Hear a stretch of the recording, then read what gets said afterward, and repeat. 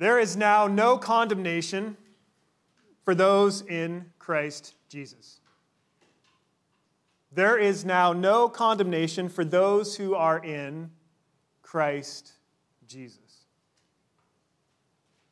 There is now no condemnation for those who are in Christ Jesus.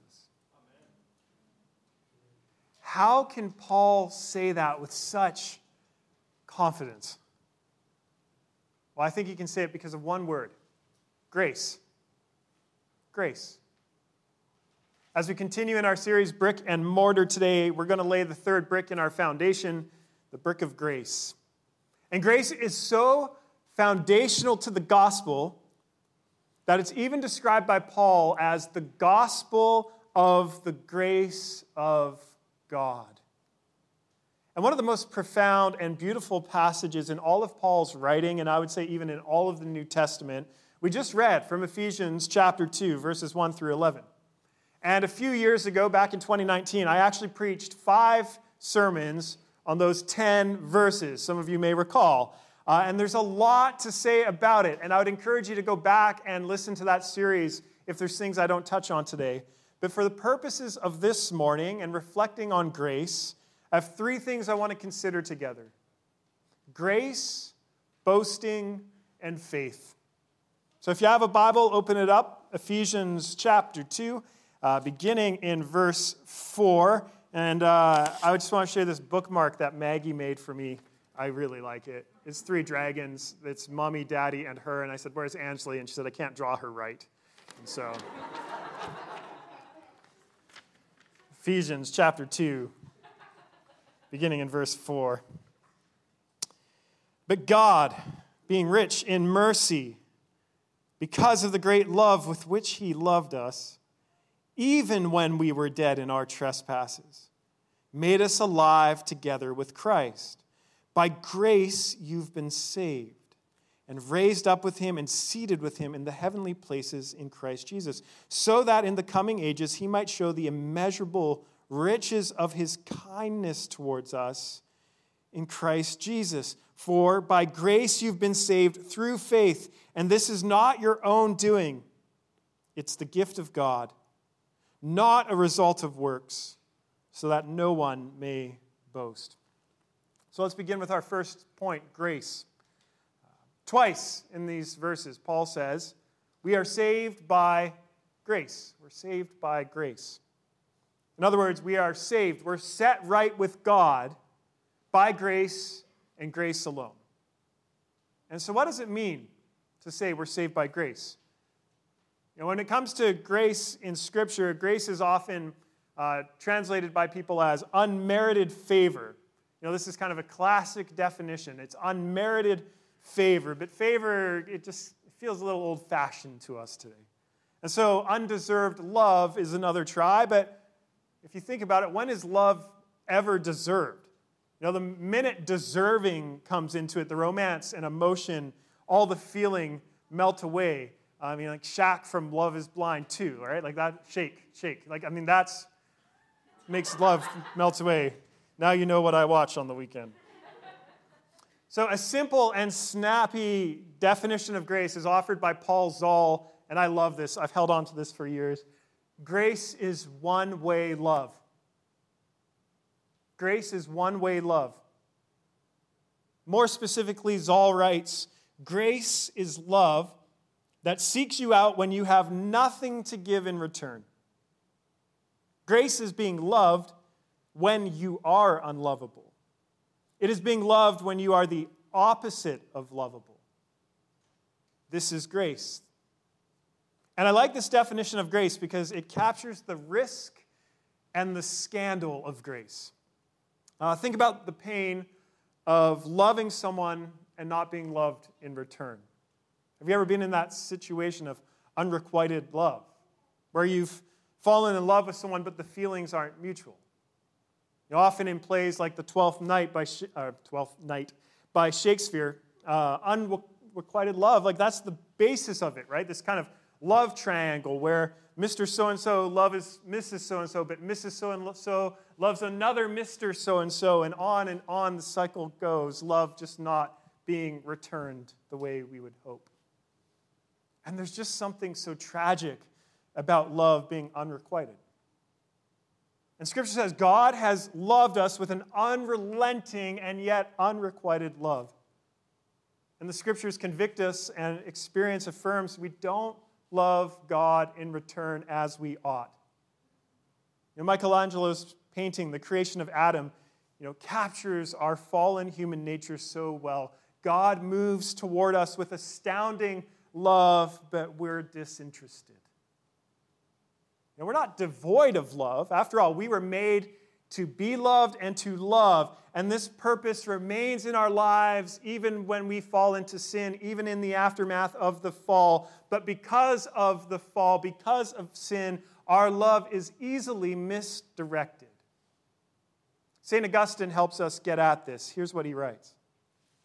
We must love things in the right order so that you do not love what is not to be loved, or fail to love what is to be loved, or have a greater love for what should be loved less, or an equal love for things that should be loved less or more, or a lesser or greater love for things that should be loved equally.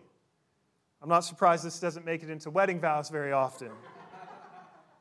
But his point is that we are so readily preoccupied with other loves, lesser loves, even weaker loves, more than the love of God. We might love the things God has made, creation, the mountains, the ocean, the sky. We love our bodies. We love hiking and skiing and eating, and some of us love us some pizza.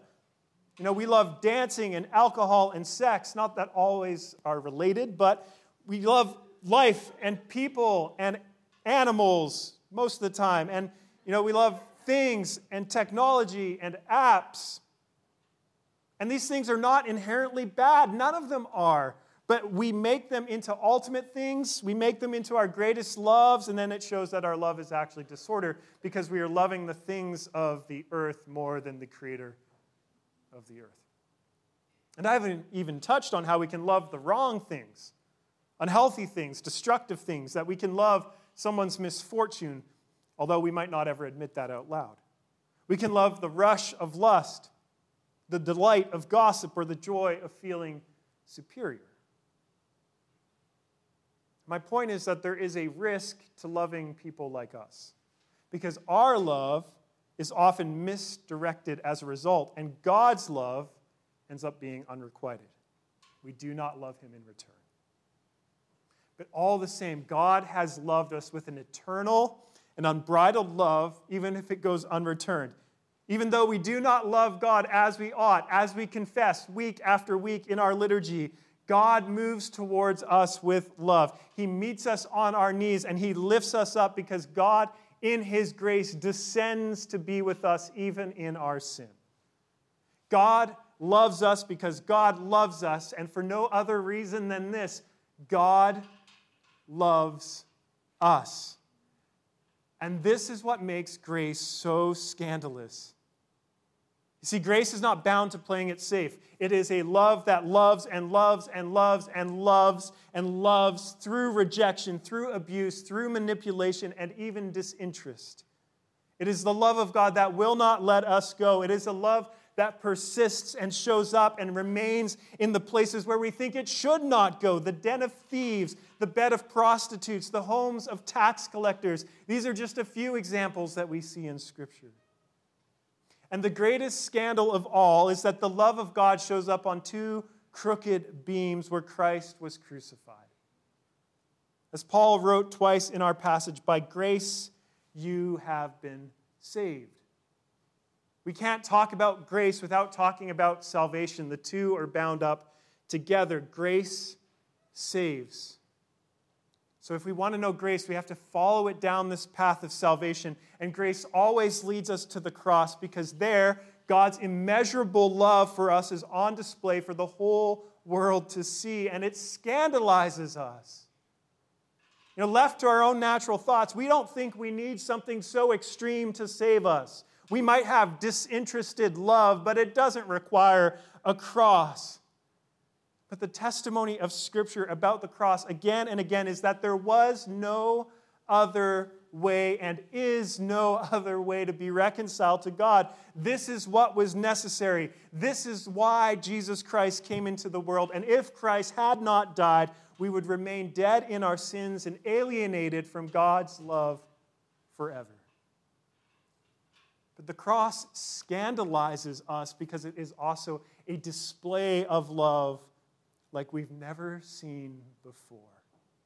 Of all the things happening on the cross, the most important one to grasp is this: it is a revelation of the love of God. It is a revelation of the love of God. As Paul writes elsewhere, very rarely will anyone die for a righteous person. Though for a good person, someone might die. But God demonstrates his love for us in this, that while we were still sinners, Christ died for us. Jesus Christ did not die for you so that God could love you. Jesus Christ died for you because God loves you. That is the essence of the gospel.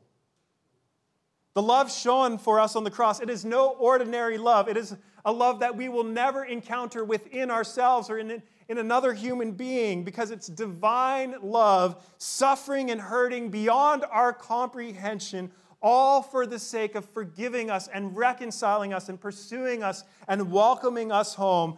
And this love, it exposes then how weak and disordered our own love has been all this time. We do not deserve to be loved like this, and yet we are. Grace is one-way love. And this is why Paul stresses that grace is a gift. As he writes in verse 8, it's by grace you have been saved through faith. And this is not from yourselves. It is a gift of God. God offers us grace before we ever asked for it, before we even thought to ask for it. And if you think to ask for grace, it's a sign that grace is already working upon you, because grace precedes our desire for grace. As St. John puts it, we love because God loved us first. We love because God loved us first. And because grace is a gift, because grace is God loving us first, we can't earn it. We can't be entitled to it. We don't have any right to it. We can't even measure up to be partially deserving of it. All we can do is open up our hands, open up our hearts, open up our lives, and gratefully receive grace as a gift, grace as God lavishing us with love, this boundless love demonstrated in Christ Jesus. But grace is not general. It's a gift of God for all of humanity, yes, but it's also a gift of God for you. It's a gift of God for you. And it's at this critical point of grace where we might actually start to resist grace. And you might not even realize you're doing it. You see, we can speak about grace intellectually and generally, but can we speak of grace experientially and personally? Do we speak of grace as an idea or as a reality that has gripped your soul and changed your life? So with grace in mind, I want to consider our next point, boasting. Boasting. Often, what keeps us from knowing grace experientially and personally is ourselves. The Apostle Paul knows this, he's aware of this, and so he adds this qualifier in verse 8. No one can boast. Since grace is a gift, no one can boast. If you know grace, you cannot boast. If you brought something to the table, if we had some sort of inalienable right to grace, we could flaunt our credentials. But Paul stresses that this is not of ourselves. It's not of our works. It's not of being the right people. It's not about anything we've done. It's a gift, and therefore excludes boasting. And so to help us get our heads around this, I want to consider two ways that we boast that reveal that our hearts still have not yet been gripped by grace. There's boasting out of pride, and there's boasting out of shame. Boasting out of pride and boasting out of shame, and both are ways that we keep God's love at arm's length.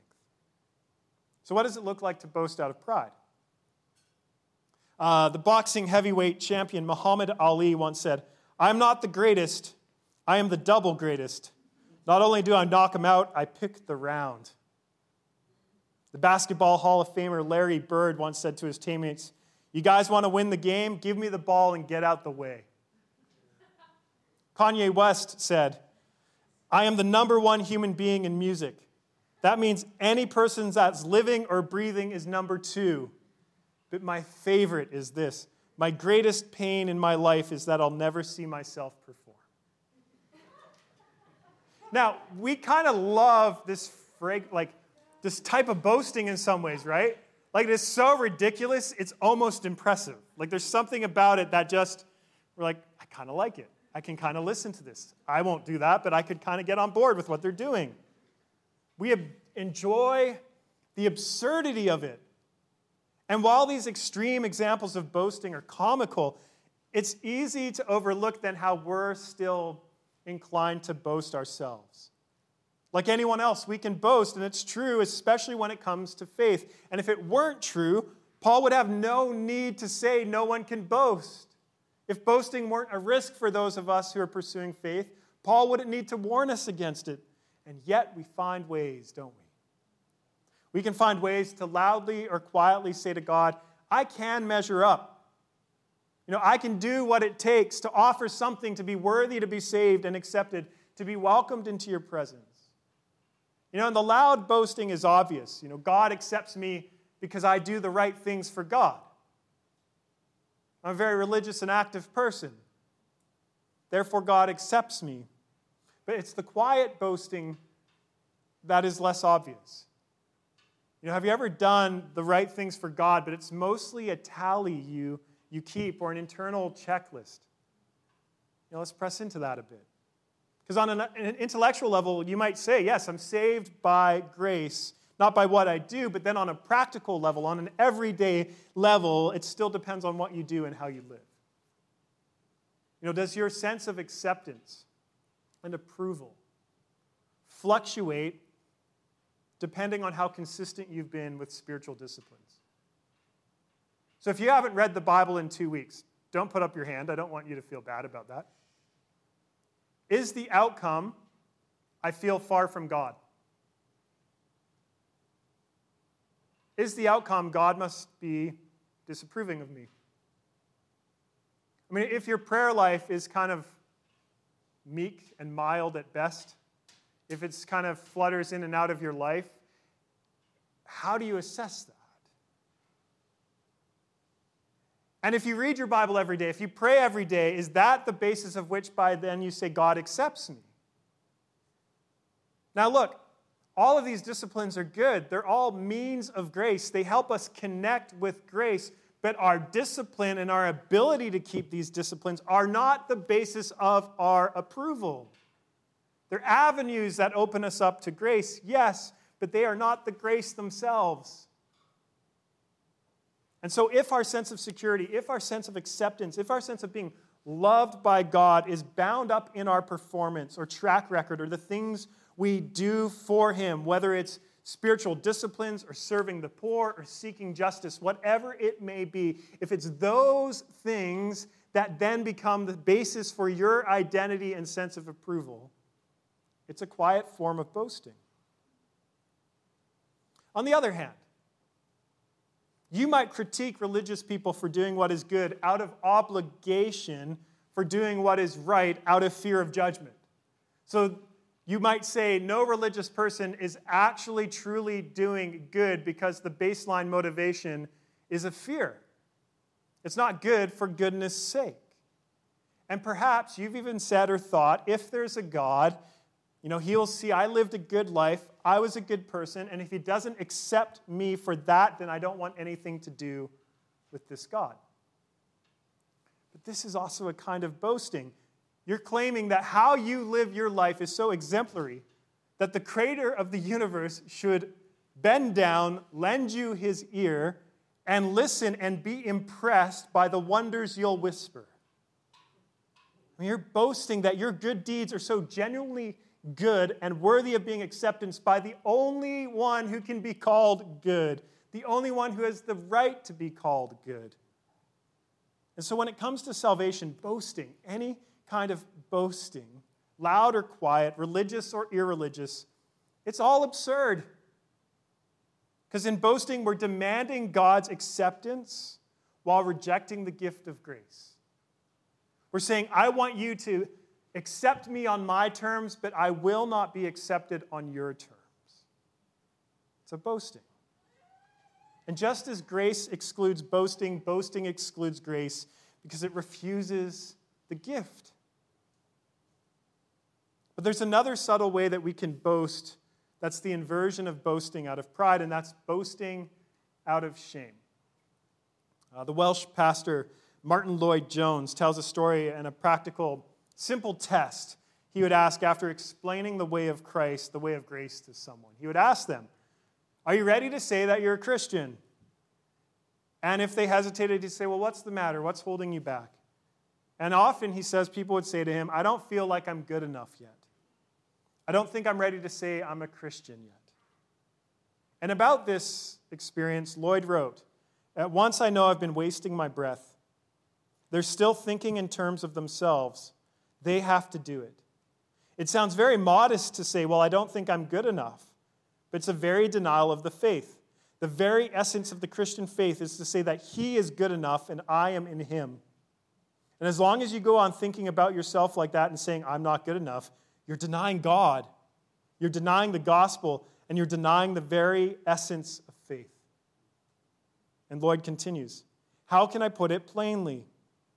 It doesn't matter if you've almost entered into the depths of hell. It doesn't matter if you're guilty of murder as well as every other vile sin. It does not matter from the standpoint of being justified before God at all. You are no more hopeless than the most moral and respectable person in the world. You see, when shame says, God could never accept me, you're still focusing on yourself and not God's grace. It sounds like humility, but it's not. It's still a sort of self-absorption. Because you're well aware of your faults and your imperfections and how far short you measure up to God. And so you think there's something you need to do. You need to clean yourself up. You need to get further down the road in self-improvement before you could be ready and acceptable to God. And so the point of grace is you could never clean yourself up. You could never be worthy. We're in a desperate state, and God comes and meets us either in our pride or our shame and says, lay it down. So if you say, I'm too far gone, there's more I have to do to be accepted, you're still living as if you're saved by what you do and then not by grace. And you're putting limits, actually, on God's grace. So the question is, what's going on beneath the boasting? Whether we're boasting from pride or shame, what's actually occurring inside of us? Isn't it a deep desire and yearning to feel like we'll be okay? We'll measure up someday. We'll figure it out. You know, behind all the smoke and mirrors, isn't all boasting a form of compensating for how strangely insecure we can feel no matter how much we have, how talented we may be, or how much we may accomplish? You know, the person who boasts out of pride is masking their insecurity, where the person who boasts out of shame is wearing their insecurity. But the issue's the same. You know, any kind of boasting, it comes out of the heart that's trying to justify itself, the heart that's trying to prove its own existence, to prove its worth, to prove it matters. Because deep down we know very clearly something is wrong. And something needs to be done about it. And I need to make something right about myself. But so long as we boast in quiet or loud ways, we will resist grace from becoming personal and experiential. Because we'll remain stuck focusing on ourselves and what we've done or what we've failed to do. We'll be caught up in our own greatness and worthiness or lack thereof. But here's the question we need to ask. Why does no one have the right to boast? Think about how humanity was described in the first 3 verses of our passage in Ephesians. I'll read them again. You were dead in the trespasses and sins in which you once walked, following the course of this world, following the prince of the power of the air, the spirit that is now at work in the sons of disobedience, among whom we all once lived in the passions of our flesh, carrying out the desires of the body and the mind, and were by nature children of wrath, like the rest of mankind. So our unrequited and disordered love toward God are actually a symptom. And these verses from Ephesians are the diagnosis of our true spiritual condition apart from Christ. So if we are dead and disobedient, by nature children of wrath, how can we boast about anything? What could we possibly boast about in ourselves to make us worthy of praise, deserving of God's affection, or so outstanding before our Maker that we would be entitled to His grace? But then come 2 of the most beautiful words in Scripture. But God. But God. You were dead in your trespasses, but God. You were following all the wrong things, intentionally and unintentionally, but God. You were by nature children of wrath, but God. Paul writes, but God, being rich in mercy, because of the great love with which He loved us, even when we were dead in our trespasses, made us alive together with Christ. By grace, you've been saved. We can't boast because we did not lift so much as a finger to be saved and set right with God. We didn't deserve it, but even when we were at our worst, even when we were sinners, even when we were enemies of God, God loved us and made us alive in Christ. By grace, you've been saved. It is a gift from God. Therefore, you can't boast. So I just want to consider one more point, faith. When I was 12 years old, my dad bought me my first personal computer. This thing was the best of the best for 1993.